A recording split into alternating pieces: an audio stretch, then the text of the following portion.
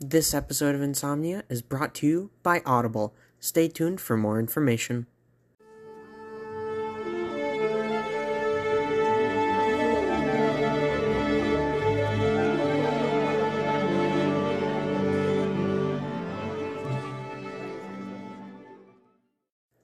Hello, my name is Evan, and today I will be going over clean water issues in Indigenous communities, specifically near Dryden, Ontario. When you go and get yourself a glass of water, you never give it a second thought. You turn on your tap or pour yourself some water and go about your day. In the Indigenous communities of Grassy Narrows, White Dog, and Menaki, all was as usual, but what they didn't know is that just upstream in the Dryden chlor-alkali plant, they would begin an 8-year-long stretch of dumping mercury waste into the Wabigoon River. So, in the 1960s to early 70s, the chlor-alkali plant in Dryden was using a mercury-based bleaching product for the pulp paper mill nearby. Instead of disposing the bleach in a safe way, they decided to dump the 20,000 pounds of mercury waste into the Wabigoon River. This mercury waste then went on to poison the river, its fish, plants, animals, and the residents of Grassy Narrows, White Dog, and Menaki with mercury poisoning. If you don't know what mercury is, it's a highly toxic metal that's liquid-like and is a bit denser than water. So it sinks and it kind of floats everywhere, and it basically gets everywhere. Mercury poisoning is a neurotoxin, which occurs when you have too much mercury in your body. This can cause so many different effects, like memory loss, tremors, headaches, anxiety, depression, muscle weakness, and so many birth defects for babies. It also has a very high chance of killing babies not soon after they're born, which is horrible. Mercury poisoning never goes away. It actually bioaccumulates in your body, meaning when a woman is pregnant and she has mercury poisoning, that spreads to her baby. And let's say her baby has a baby down the line, they spread it too, passing down from generation to generation. There's also a chance of permanent brain or kidney failure. Once the government initially found out about the mercury, you'd think they'd do the rational thing, right? Like punishing the company for ruining the environment, maybe? Or compensating the victims? Or at the very least, help clean up the river, right? No. This is the Canadian government we're talking about, silly. Instead, they decided to hide what happened, not wanting to take responsibility for it. All they did was ask the chlor-alkali plant to stop dumping the mercury and find another way to dispose of it. Their next course of action was to then bury the mercury, which to this day has not all been found. The mercury seeped into the ground, infecting the underground water reserve of the Grassy Narrows, White Dog, and Menaki regions, and infecting the ground and all plants in a 100-kilometer radius with mercury poisoning. If you stood directly in between the route from Windsor, Ontario to London, Ontario, that would be a 100-kilometer radius around you to both of those cities. That's how large of an area was infected. When the affected communities attempted to bring attention to the situation, the Canadian government stated that those communities were dangerous due to high aggression rates and high crime rates of Indigenous folk in nearby regions, even though this was caused by the overabundance of mercury in their systems. This then led to the Grassy Narrows, White Dog, and Menaki communities to become ostracized from nearby communities as they did not want anything to do with them. Since they lived purely off the land, they could also not do much about the situation, constantly getting infected again and again. They couldn't purchase fish from other communities due to having no money and them just generally being afraid of them, so they had to make do with what they had. They had no money because all they do is sell their fish.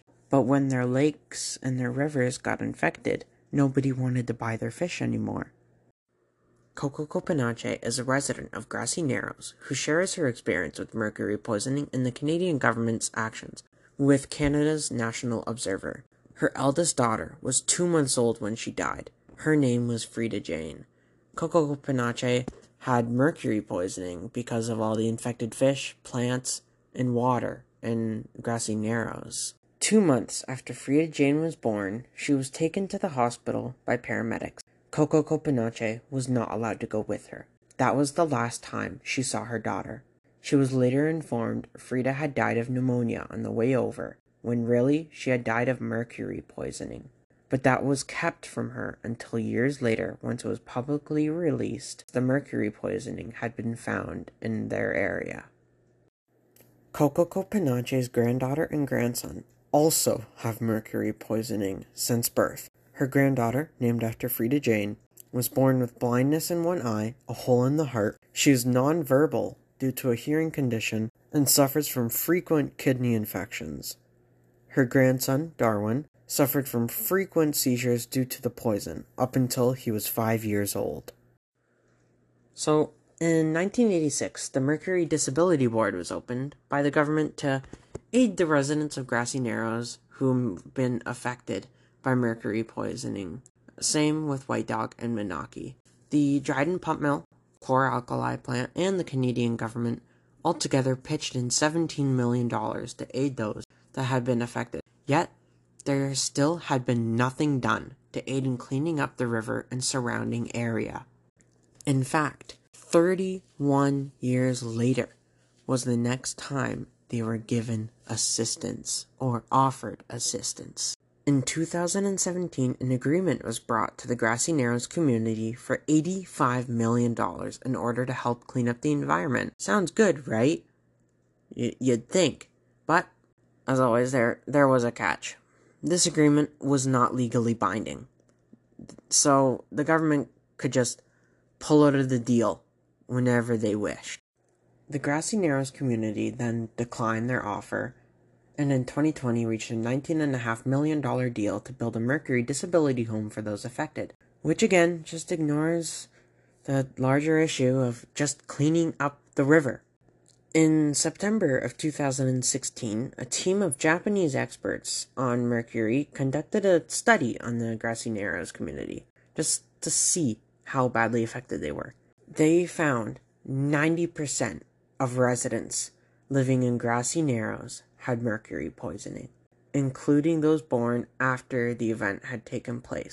They also concluded that there was still mercury on the bottom of the Wabigoon River, and the mercury buried in the ground was still infecting the wildlife. 44 years after the initial dumping had stopped, it was still causing so many issues and hardship to these communities.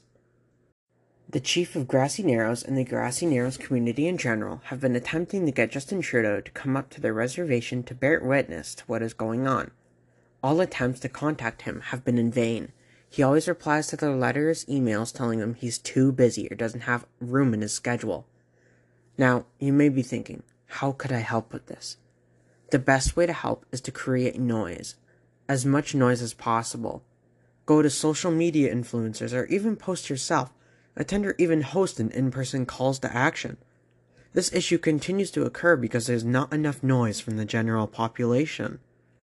We, as a community, need to support them and bring more attention to this topic so they can get justice. That's all I have for today, and now, on to my sponsor. This episode of Insomnia is sponsored by Audible. Audible is a website made by Amazon where you can buy audiobooks and podcasts. I personally love Audible and use it all the time. You can use my code INSOMNIA for 2 free audiobooks. That's right, free. I last listened to 21 Things You May Not Know About the Indian Act by Bob Joseph. Use code INSOMNIA for 2 free audiobooks on Audible and have a nice night.